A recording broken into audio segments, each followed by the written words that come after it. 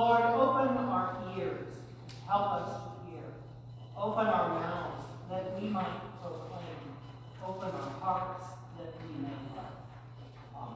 Amen. This morning, we gather for our Feast of Title, one of only 2 times where you can have a Saints' Day commemorated on a Sunday. The other is All Saints' Day. Today, we remember the transformative walk of faith of our own patron saint, and then we will gather to discuss together our common lives in a rather strange liturgy we call the annual meeting. When our Eucharist is concluded and before you're dismissed, unless of course you're a guest, I'm going to share with you some probably boring graphs and charts. But even more so, I want you to realize that we are part of an incredible process that Paul gave us clarity on how to perform. The life of the church is in our very beings, imprinted in our souls at baptism, empowered and emboldened by the Holy Spirit. The life of the church is as simple as one beggar telling another beggar where to find bread. And we call that evangelism. Now, the word evangelism, if it's stripped of all of its scary overtones, is simple. One Greek word, evangel, the good news. It's a kingdom action which places us in front of another human being with the very real good news of a transformed life. It is, of course, a voluntary offer. The person hearing your good news might decline it, or he or she might accept it. The result of the encounter, its success or its failure, is not up to you. That is beyond your pay grade. That is God's job.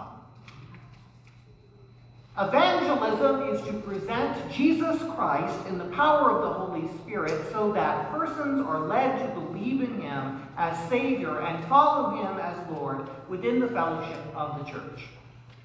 That is the generally agreed upon definition from the Episcopal Church as to what evangelism is.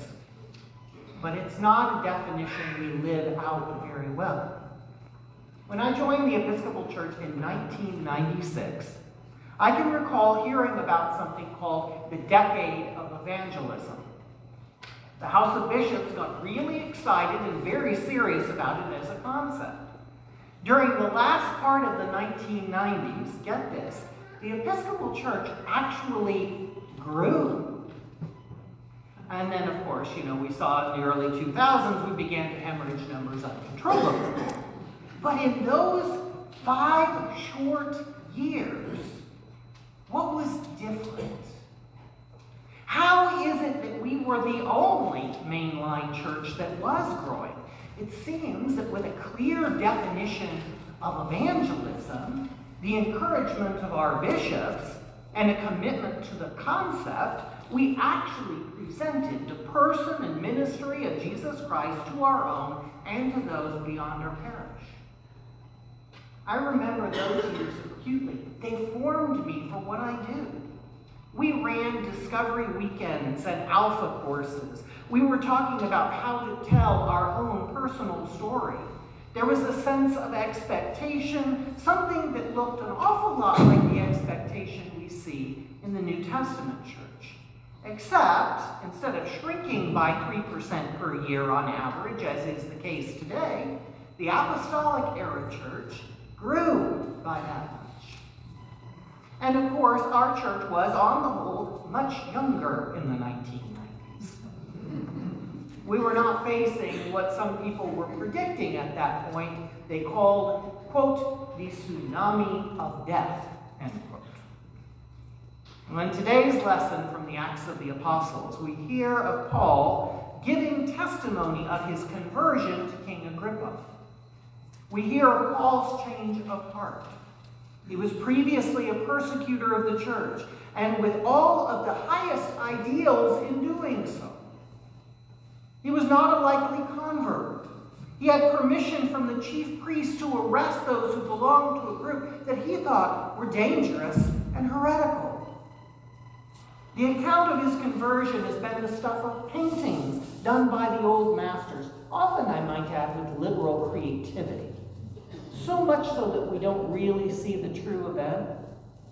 For example, Paul is not alone. Paul is surrounded clearly in the story by his entourage.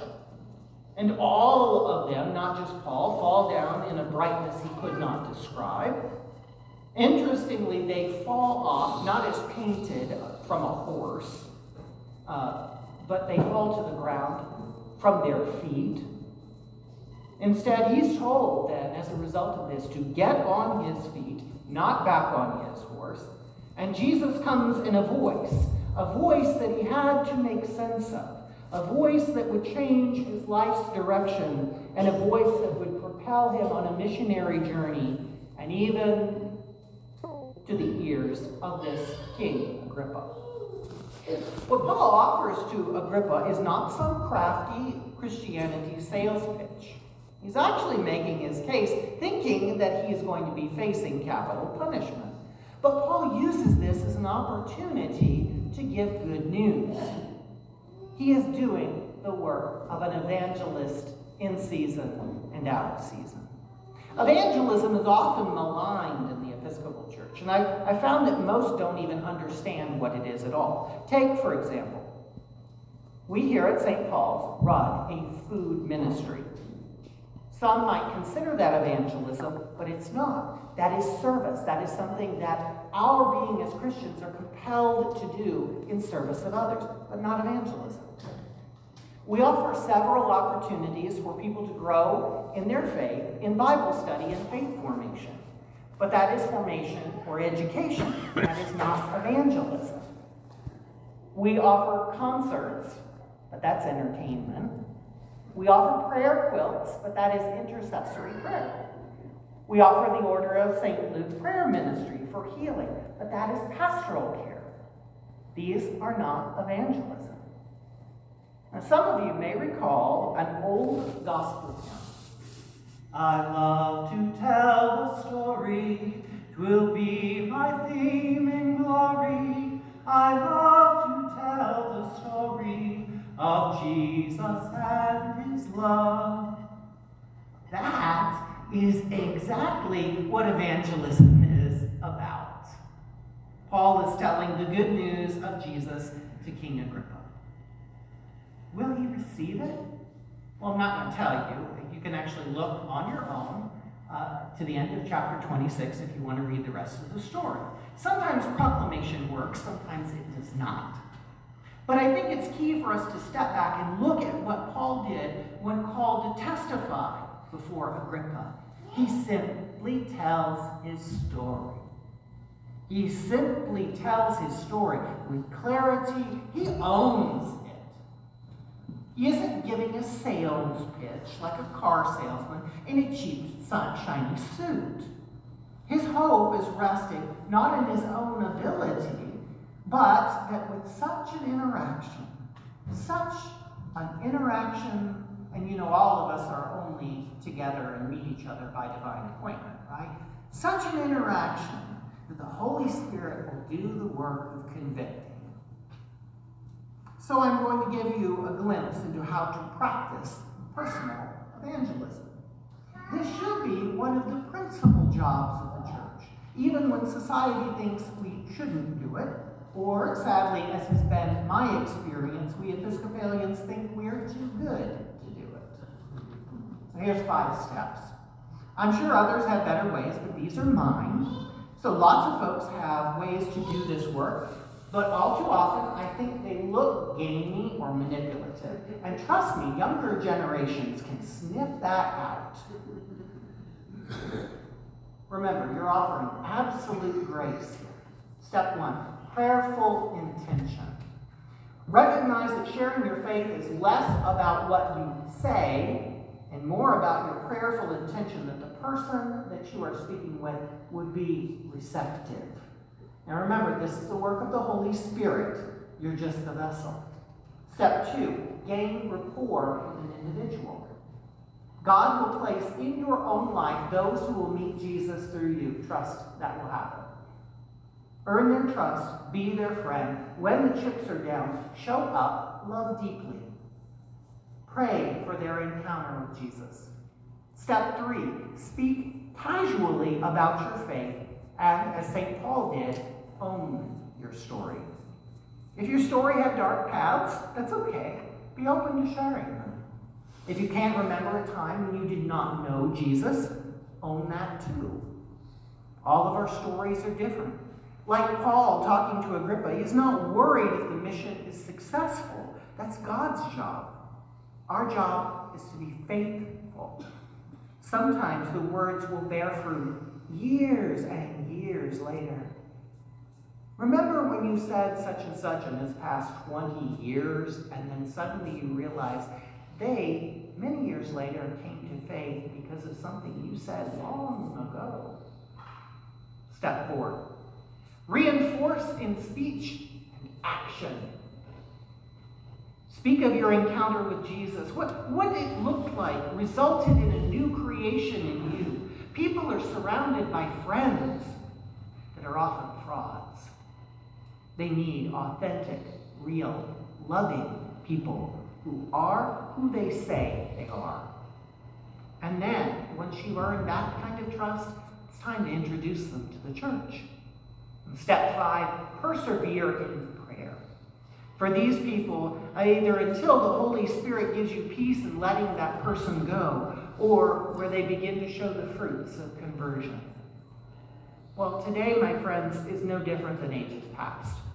We face a challenge. The temptation is always to give up and live into the oppressive and shrinking feeling that we are doomed as Christians here in North America. Well, that is the enemy's language.